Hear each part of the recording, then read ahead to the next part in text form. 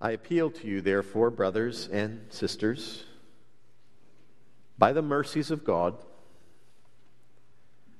that you present your bodies as a living sacrifice, holy and acceptable to God, which is your spiritual worship. Do not be conformed to this world,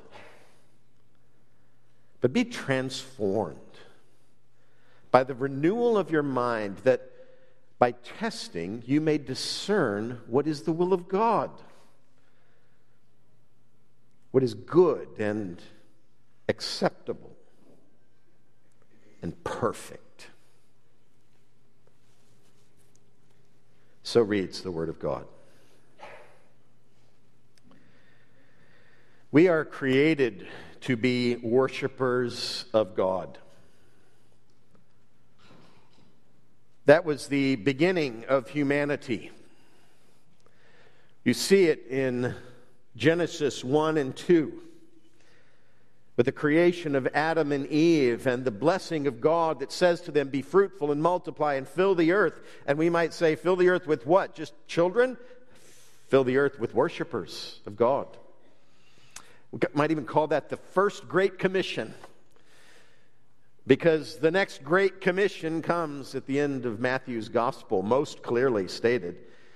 And because of the fall of Adam and Eve and all of their progeny into sin, now the method of going out and proclaiming and filling the earth with worshipers is the proclamation of the gospel, not just reproduction of two image-bearing creatures. So that is where humanity began in the garden in Genesis 1 and 2. That is the end of humanity. That's where humanity is headed. That's the outcome, the aim, the telos of humanity, to be together in the presence of God for all eternity. Revelation 21 and 22, we just studied it a few months ago together. So it's the beginning of humanity to be worshipers of God. It's the end, the aim of humanity to be worshipers of God. And that's where humanity is called by God to live, all along the way in between those two extremes. And we might attach Romans 12, 1 and 2 to that very statement, that observation of filling in the middle and recognizing that this is what we're called to be, worshipers of God. It's our primary identity. Here's where I'm a little bit sorry we're not going into verses 3 through 8 this morning as part of this message, because what we read there is that we shouldn't think more highly of ourselves than we ought to think, but we should think of ourselves according to the measure of faith that is given to us. We need to think of ourselves as this, worshipers of God ahead of all else. When we ask, who are you usually answer with your name, or you answer with your occupation, your vocation, the number of kids you have, how long you've been married, things like that. What we're reading here is that worshipers of God is our primary identity, and anything else is thinking more highly of ourselves than we ought to think, as though anything else that's true about us is more important than this one. We're trapped in that understanding. That's why we need God's help to hear and respond to even this familiar portion of Scripture. We are trapped in that understanding. And this passage calls us to live all along the way as worshipers of God, first and foremost, with that understanding of who we are. So we understand worship to be adoration. We understand it to be reverence. We understand it to be allegiance to whatever it is that's being worshiped. We understand it as the motivational impulse that shapes our identity, that governs our speech, that guides our life. Displayed in our communication. You can tell what people worship by how they speak. You can even tell what they worship oftentimes by how they dress. Maybe it's the fashion god of this world that's being worshipped. I personally identify with a different form. Wearing the logo of our favorite team is the easiest way to see this form of worship. listening to us celebrate our favorite team's strengths and to lament their weaknesses and to receive their wins and losses as our own personal victories and defeats. I'm not even critiquing that dynamic among us humans at the moment, just observing it, just spotting it, noting it. We were created to be worshipers, and that characteristic just permeates who we are. We take that approach, we take that identity into every circumstance we enter. It's part of us. God has made us that way. He's made us to be worshipers. How much more fulfilling it is for us then when we discover the primary object that we were created to worship. It's a joyful moment. It's life-changing. When we finally come into relationship with the one we were created to worship. Paul led us right up to that understanding as last week's text came to a close. And not just to a realization of whom we were created to worship, but to a bit of a taste of how we were called to worship Him. Do you remember the verses? Familiar ones again. Verses 33 through 36 of chapter 11. Oh, the depth of the riches and wisdom and knowledge of God. How unsearchable are His judgments and how inscrutable His ways. They're perfect. For who has known the mind of the Lord, or who has been His counselor? Or who has given to Him that He might be repaid? Questions that we pointed out have come right out of the Old Testament. Pointing out the fact that God doesn't need our help to know what's absolutely best for us. And He doesn't lack anything needed to achieve that. For, verse 36, from Him and through Him and to Him are all things. You know what that means? It means the entire universe revolves around Him. And Him alone. To Him alone be glory forever. Amen. That's where Paul left us at the end of last week's text. That's what we were made for. As the culmination of the first 11 chapters of this letter, that's where we land. That's who we are. That's the expression, the response to which we've been led. That's what we were made for. Now, the question is, how does that happen? How does it work? How do we enter into that for which we were made when it is so foreign to us to worship that object rather than the others that we are so drawn to? Paul gives us two charges to tell us how. As the next step in the letter, he gives two charges in these two verses to tell us how. And you see them there in your bulletin. That's our outline this morning. It's creative. I worked hard and long on the wording. Present your bodies as a living sacrifice, verse 1. Be transformed by the renewal of your mind, verse 2. There's our outline. If you wonder where we are, just see what verse we're in at the moment. That'll be your clue as to where we are in the outline. All right? But this one needs to be simple, and there couldn't be more clear that it needs to be united as one expression. So let's look first at present your bodies as a living sacrifice. I appeal to you, brothers and sisters, again, not trying to read something into this text. That's the word in Greek that is intended to mean both. By the mercies of God, pause. By the mercies of God, in light of all He's done for you, granting you salvation from the disastrous outcome of your sinful rebellion, that rebellion against Him, and Him personally, by His own unilateral, sovereign intervention, reconciling you to Himself at His own cost, and giving you an eternal future with Him in His new heavens and new earth, solely because He's chosen to do so. There it is. There's the mercies of God.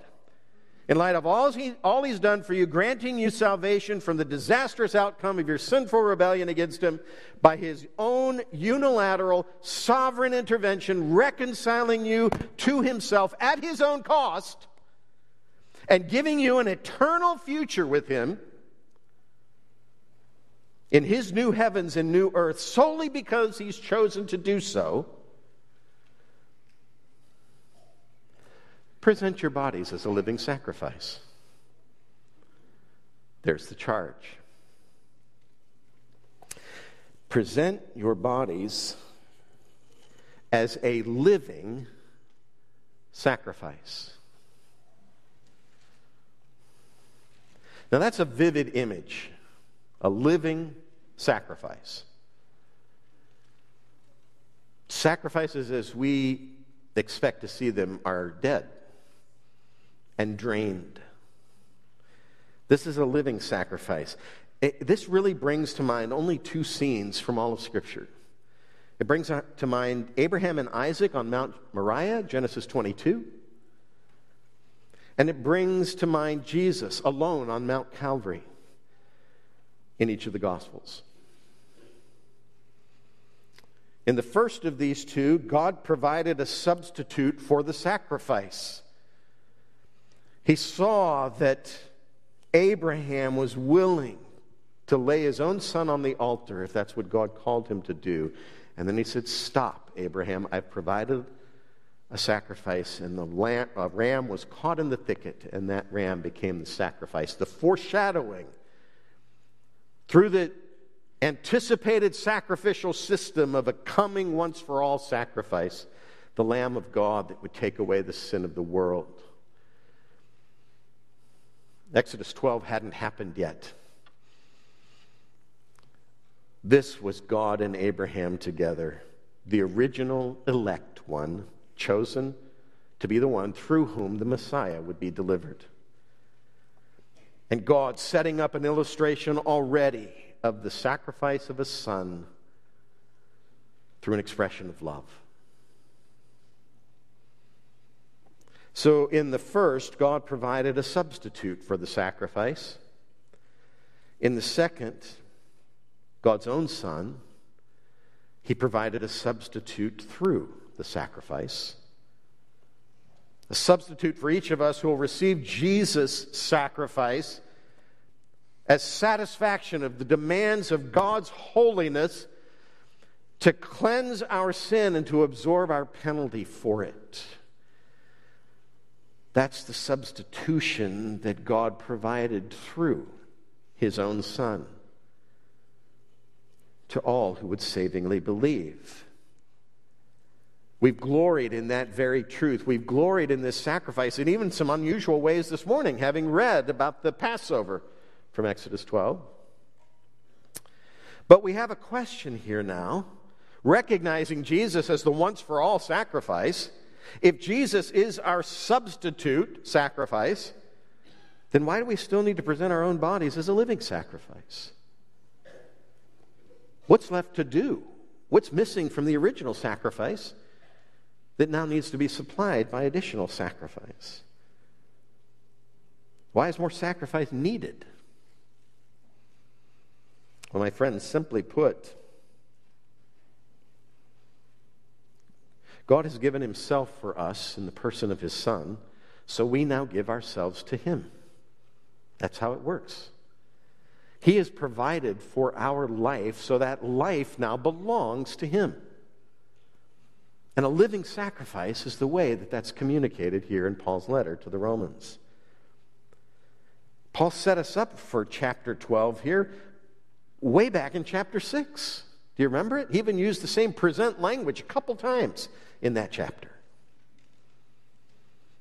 But chapter 6, verse 3, do you not know that all of us who have been baptized into Christ, all of us who have trusted Christ as Savior, were baptized into His death? Do you not know that? All of us who have been baptized into Christ Jesus were baptized into His death. We were buried with Him, therefore, by baptism into death. We've died with Christ. We illustrate it with every single baptism that we have here at Grace Church, as does the Church of Christ around the world. We were buried with Him, therefore, by baptism into death, in order that, just as Christ was raised from the dead by the glory of the Father, we too might walk in newness of life. That we might live like one who's been sacrificed, who has died to sin and risen to righteousness and glory by God's sovereign purpose, and now lives that life, that we might live like one who's been sacrificed, because that's the life we receive from Christ, our Savior. We're a living sacrifice because the life we live after trusting Christ as Savior is lived under His reign of life, not under Adam's reign of death. Excuse me, those are two realms that have been part of the picture here in Romans from the very beginning, anticipated right on up to chapter 5, made explicit there, and the context by which we understand this letter, these two realms the rest of the way. The fight that's going on in Romans 7 is in the heart of a believer who has been transferred from the kingdom of darkness to the kingdom of Christ, who is now in that realm, but who still is inhabiting the body and living in a sinful world. And it's a struggle.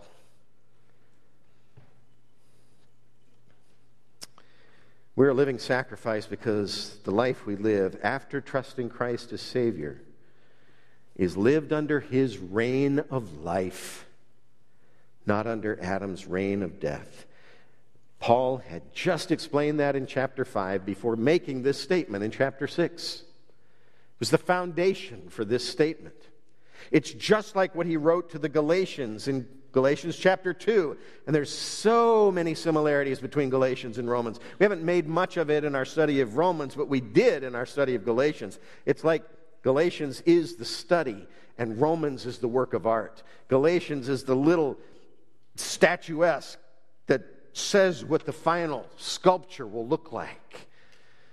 That's what we see here in Galatians, and we see this very same truth being celebrated. I have been crucified with Christ, Paul wrote. It is no longer I who live. I've died. I've been crucified with Christ. It's no longer I who live, but Christ who lives in me. And the life I now live in the flesh, I live by faith in the Son of God who loved me and gave Himself for me. By faith in Christ, we, back to Romans 6, do not present our members to sin as instruments of unrighteousness, but we present ourselves to God as those who have been brought from death to life, and our members to God as instruments of righteousness. We present them. Same language. This is what we're doing. We live for Jesus. And we live His life, meaning we live it in obedience to Him. Presenting our bodies as a living sacrifice, then, is a response to the gracious salvation God has granted us in Christ.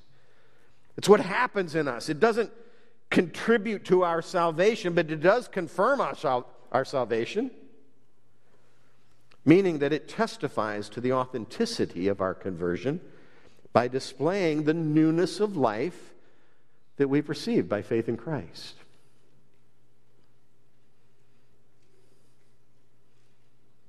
And even though this obedience of faith, as Paul calls it in the very beginning and very ending of this letter, chapter 1, verse 5, chapter 16, verse 26, even though this obedience of faith doesn't happen automatically in us, we still struggle, just as Romans 7 describes.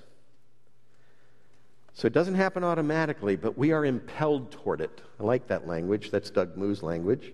We're impelled toward it by the mercies of God that come to us in Christ, such that the living sacrifice we present to God is actually holy and acceptable to Him. If it's not a response to the saving grace of God applied, then it's not a holy and acceptable sacrifice back to the Lord. We have already been cleansed by receiving the gospel and being reconciled to God and declared holy, in hope of experiencing that as our salvation is fully and finally delivered upon the return of Christ. But until then, the living sacrifice that we present to God is holy and acceptable to Him, because it's been cleansed by Christ, and it's a response to His cleansing work. Our lives are His. And folks, we understand that. If somebody sees us in the path of a speeding car and dives and saves us at the last moment, we're indebted to them. In a sense, our life belongs to them. Not in the sense that we worship them, but our gratitude is surely awakened from that, and we have a sense of responsibility to them. We send them Christmas cards for the rest of our lives. Remembering that line from, now the novel just went out of mind, Dumas. It'll come back to me. A man who could have been killed in a knife fight isn't. He's spared. And his response to the one who has shown him mercy is, I am your man forever. And they became friends that day. We recognize this. We see it.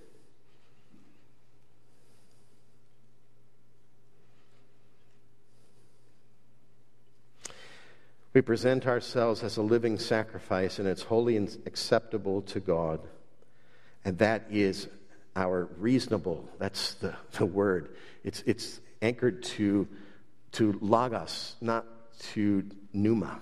It's our reasonable service of worship, but it's a word that, the way it's used in Greek, it's a spiritual word. It's a spiritual worship. It's a spiritual service that is worship. That's our response. It's just what we do. It's how we receive the salvation that is ours in Christ. We are God's man forever. And this one is worthy of our worship. And so, undiluted, undiverted, undivided worship is our response. It's what results from the holy, acceptable offering that we've presented to Him. It's how we worship Him. We worship Him in spiritual service. We're His man forever. We're about His mission. That's our identity. That's who we are. Anything else is thinking more highly of ourselves than we'll ought to think. But we don't get to that until next Sunday, God willing. But Paul doesn't leave us here before going there. Vivid though this description is, he goes on to tell us more of what happens within us by God's grace that we should receive and embrace and pursue with our whole sanctified, undivided, undiluted will. He tells us what to do next, and really what he's telling us is how it all works. He calls us to be transformed by the renewal of our mind. That's verse 2. There's the language. That's the second charge, really. The second positive charge. The first one, do not be conformed to this world. That's the title, actually, this morning, and I think it really is the heart of the matter. You know what? In view of God's mercies, don't be conformed to this world. But what's surrounding it are two positive charges, and that's what we're hearing, because this is what gives us our marching orders. This is what points the direction and says, go. Present your bodies as a living sacrifice and be transformed by the renewal of your mind. In direct opposition to what happens more naturally, because we still live in our fallen flesh in this world. Even though we've been born again into the next, we still live here, and so we still fight to not be conformed to this world, but to be transformed by the renewing of our mind, the continual work of God on our behalf. This world just naturally works to squeeze you into its mold. I love that description. That's J.B. Phillips' translation of Romans 12:2. And we can see in this, don't let the world around you squeeze you into its mold. That's an outside-in sort of conformity. It comes from the outside, and it shapes us in the likeness of what we see around us. But God's Spirit works in our hearts, in our inner being, to bring about an inside-out sort of conformity, which is an actual change in who we are and in how we live, how we think, how we speak, how we reason, how we evaluate, how we relate, how we obey. It changes everything because it's an inside-out change. It's a transformation.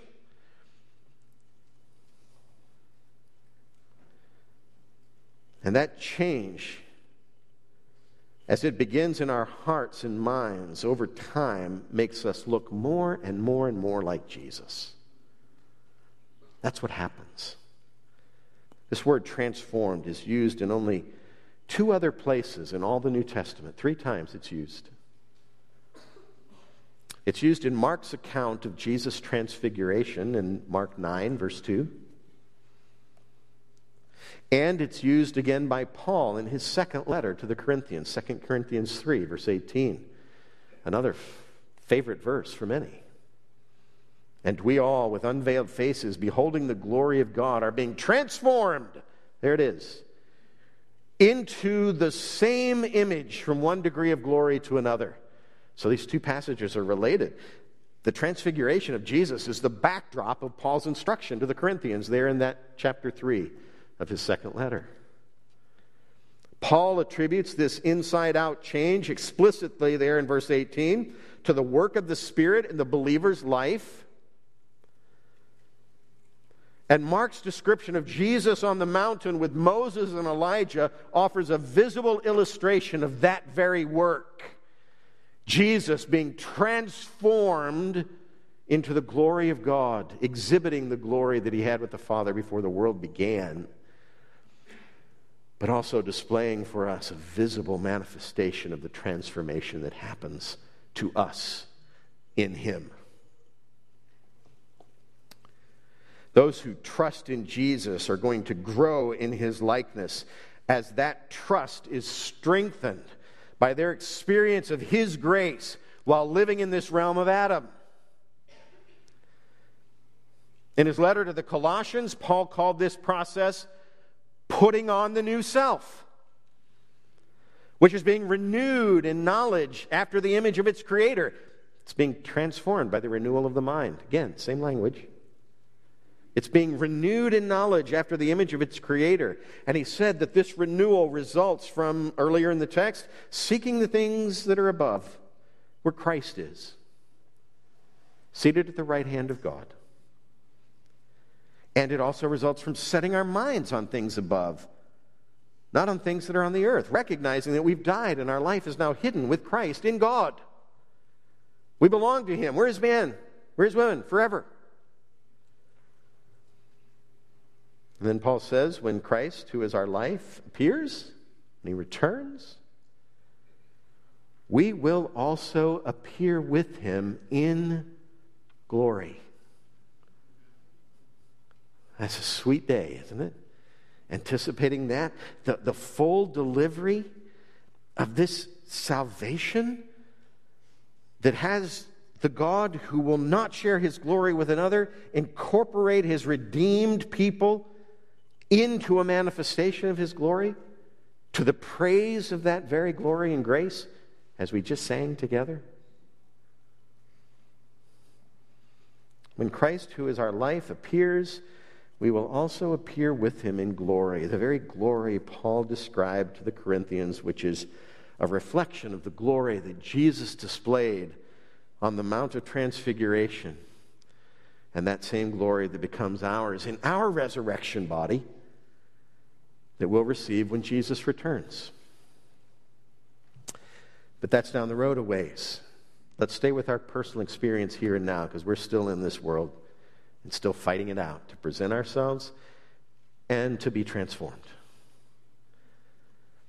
Our experience now is of the transforming work that's done in our hearts by the Holy Spirit as He causes the Word of God to come alive in our heart and in our mind, and enables us to walk in obedience to it and to experience the fruit of that obedience, such that, as Paul writes here, that by testing we may discern what is the will of God.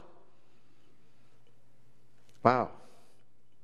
The transforming work of the Spirit is done within us, enabling us to walk in obedience, such that by testing, by living it, we may discern what is the will of God, that we may live the will of God, we might say, not so much know it in advance and then pursue it, but live it, experience it in real time, Spirit-enabled obedience, the obedience of faith, and therefore grasp that it is good and acceptable and perfect. That's where we want to live. That's what happens when we're transformed into the likeness of the Christ through the ministry of His Word by His Spirit, that our mind is renewed. The fruit of being born again is experienced. The growth in the likeness of Christ has started. It's developing. And we begin living out the will of God. Many of us are searching for the will of God. That's a subject. If you just asked any set of Christians, what do you want to hear instruction on, just topically? The will of God. I want to know the will of God. Well, Scripture is really explicit with us on what the will of God is, stating that explicitly. It's the will of God that you avoid sexual immorality. Right? It's the will of God that you live in thanksgiving and purity. Right? There's many things, but here we're told that the will of God isn't praying and asking God and saying, oh, there it is, I'm going after it. The will of God is, oh, there it is. There it is. I've been enabled by the Spirit of God to walk according to the will of God, testing it such that I'm approving that it's good, even when it's filled with pain, because there are promises from God's Word that shape us through that pain when we receive it according to His promises. And our lives are increasingly shaped in the likeness of a Savior who knew pain. The avoidance of pain is not the description of the will of God, such that we kind of navigate through life steering around it like we're on a slalom course on a snowy hillside. That's not how it works. We follow God along the way, testing, discovering His will, and granting along with Him that it's good. It's acceptable. In fact, say it with me, it's perfect. It's perfect.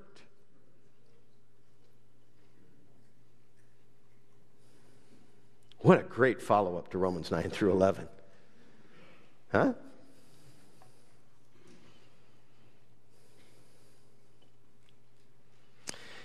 It's like by the Spirit's work, we know inside, been transformed.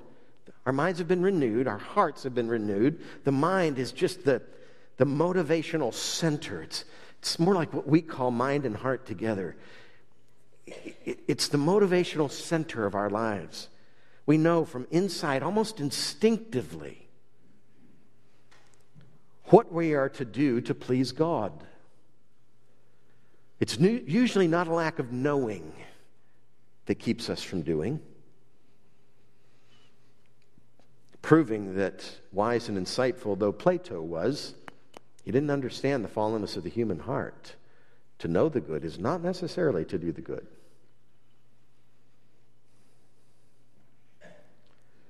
But by the Spirit's work, we begin to know, to recognize inside, almost instinctively, part of that change, part of that transformation, what we are to do to please God, and we increasingly love that experience.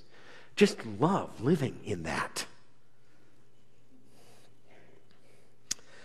Well, my friends, these two verses are the end, the intended outcome of all we've studied so far in this letter, and they are the topic sentence over all the remaining instruction that we'll hear in it. These are the transitional verses, summarizing everything that's gone before and pointing us along the trajectory of what's coming. And it's even bigger than that. There's one writer who said that Paul's whole written work could be seen as an extended application of Romans 12, 1 and 2. So these verses stand at the heart of Paul's whole corpus of writing. This is the response of the believer to the manifold mercies of God. We hear this gravity as we read it. We hear this significance. We hear this comprehensive instruction. And we think, yeah, that really is the heart of the matter. There, in a nutshell, is the response of the believer to the gospel. And it immediately captures our imagination as a result. We long to experience what Romans 12, 1 and 2 describes. Don't we? Don't we? Don't we? Yeah, thank you. We long to experience what it describes, the transformation, freedom from the stamping press of this world, that we escape only as we present our bodies to God as a living sacrifice, an expression of our spiritual worship of Him, realizing the purpose of our existence.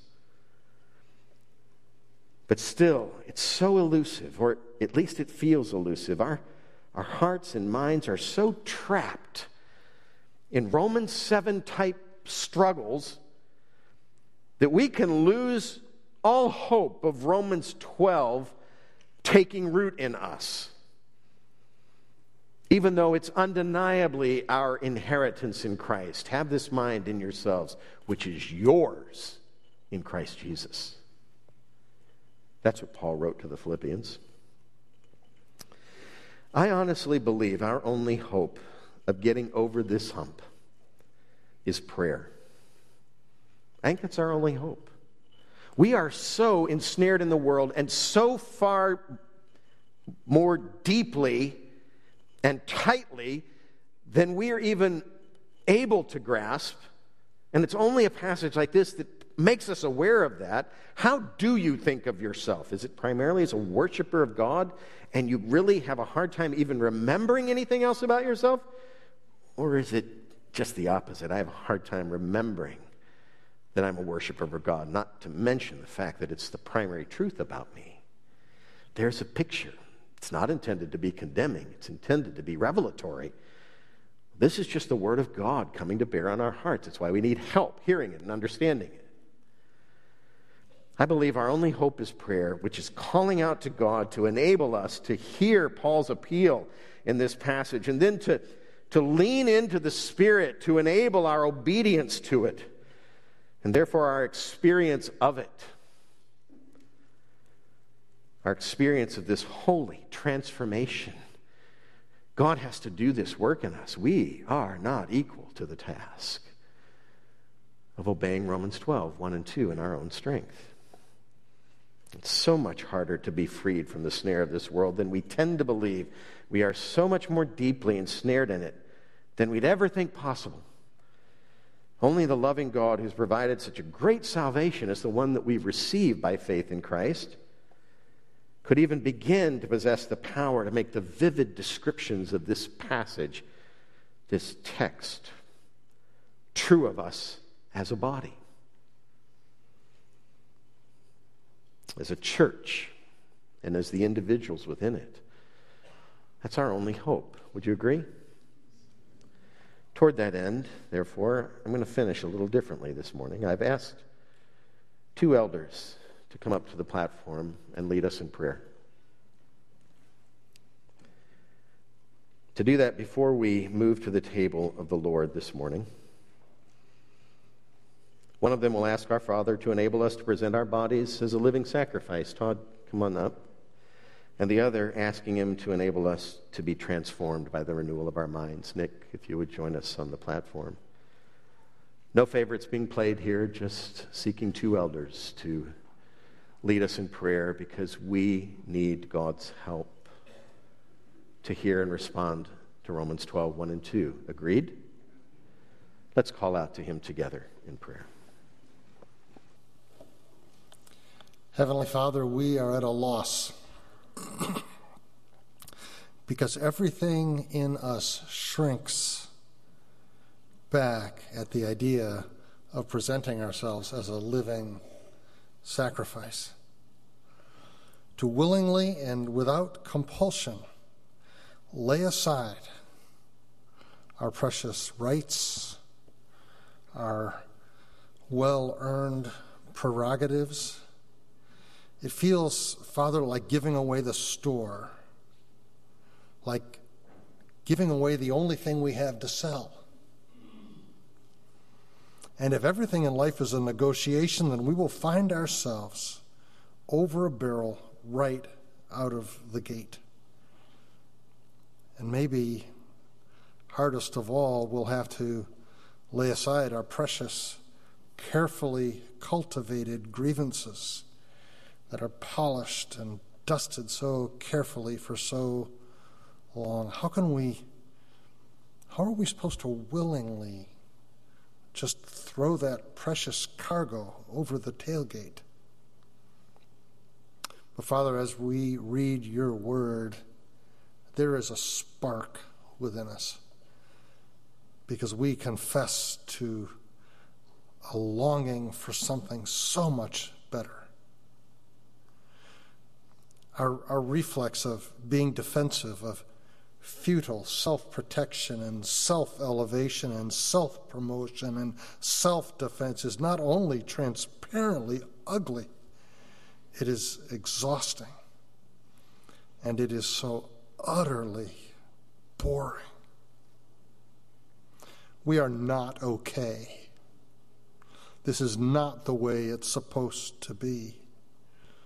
We read that Jesus came to give life and to give it more abundantly, and we choke on this confession, Father, that the life we live here in this place is often not very abundant at all. We long to live better. We want to dive headfirst into worship that is real, and we ache to swim with strong, sure strokes, joyfully oblivious to self, joined to other true worshipers who day by day are becoming holy and pleasing to God, our Savior, Jesus Christ. Father, we need you to enable us to escape our poverty. Yet we know that we cannot get there on our own. But we can sense it and we can taste it. And when we see it in one another, it is a beautiful thing, a supernatural thing. Father, help me. We long for so much more. We want to be lost to self. Keep me from grasping and clawing with regret and anger, letting everyone I know in 1,000 ways the vast magnitude of all that we have given up. It will take a miracle, Lord, nothing less than the work of the Holy Spirit to enable us to lay these earthly treasures aside gently, quietly, with an open hand at the feet of Jesus, that our worship would become something day by day more real, true, and fitting, and appropriate to our understanding and our growing imagination. Renew us and transform us, we pray. In Jesus' name, amen.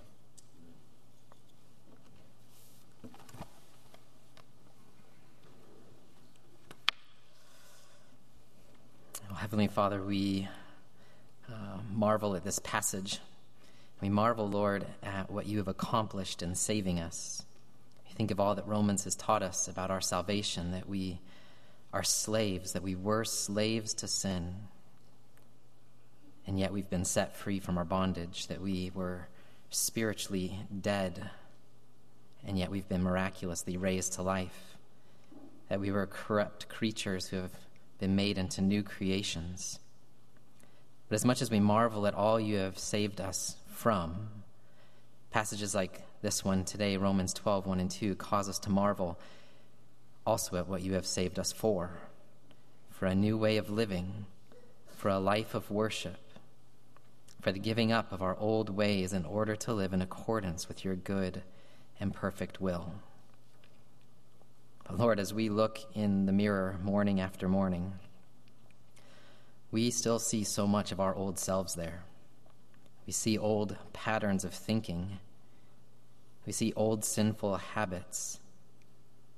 We see old ways in which we are more like the world around us than we are like Jesus Christ, your beloved Son. And Lord, we even see new ways of living out the old self manifesting themselves in our lives. Lord, as you would expect from living sacrifices, we keep crawling off your altar in order that we might live for ourselves. Which is why we come to you today in this moment of sanity, brought about by the faithful preaching of your word. And we ask only by the help of your Holy Spirit within us, that you would cause us to live once again for you, that you would lead us back onto that altar, that we might once again offer our lives to you in worship. That is the only thing that makes sense in light of your mercies. So teach us, Lord, to renew our minds. Help us to think of ourselves as we are in Christ and not in accordance with who we once were. Give us minds that find greater satisfaction in God and the God who saved us than in the sins that still lurk and tempt us. Lord, would you teach us to forsake those things that drag our thinking down into our old ways, whether it be our favorite news channel or endless scrolling on our favorite app, or the relationships that draw us down into old ways. And capture our hearts with promises graciously given to us by the very lips of God himself through Jesus Christ, such as blessed are the pure in heart, for they shall see God. Capture us with the thought of seeing you clearly now, born out of an obedient lifestyle that worships and follows you. Capture us with promises like, abide in me and I will abide in you.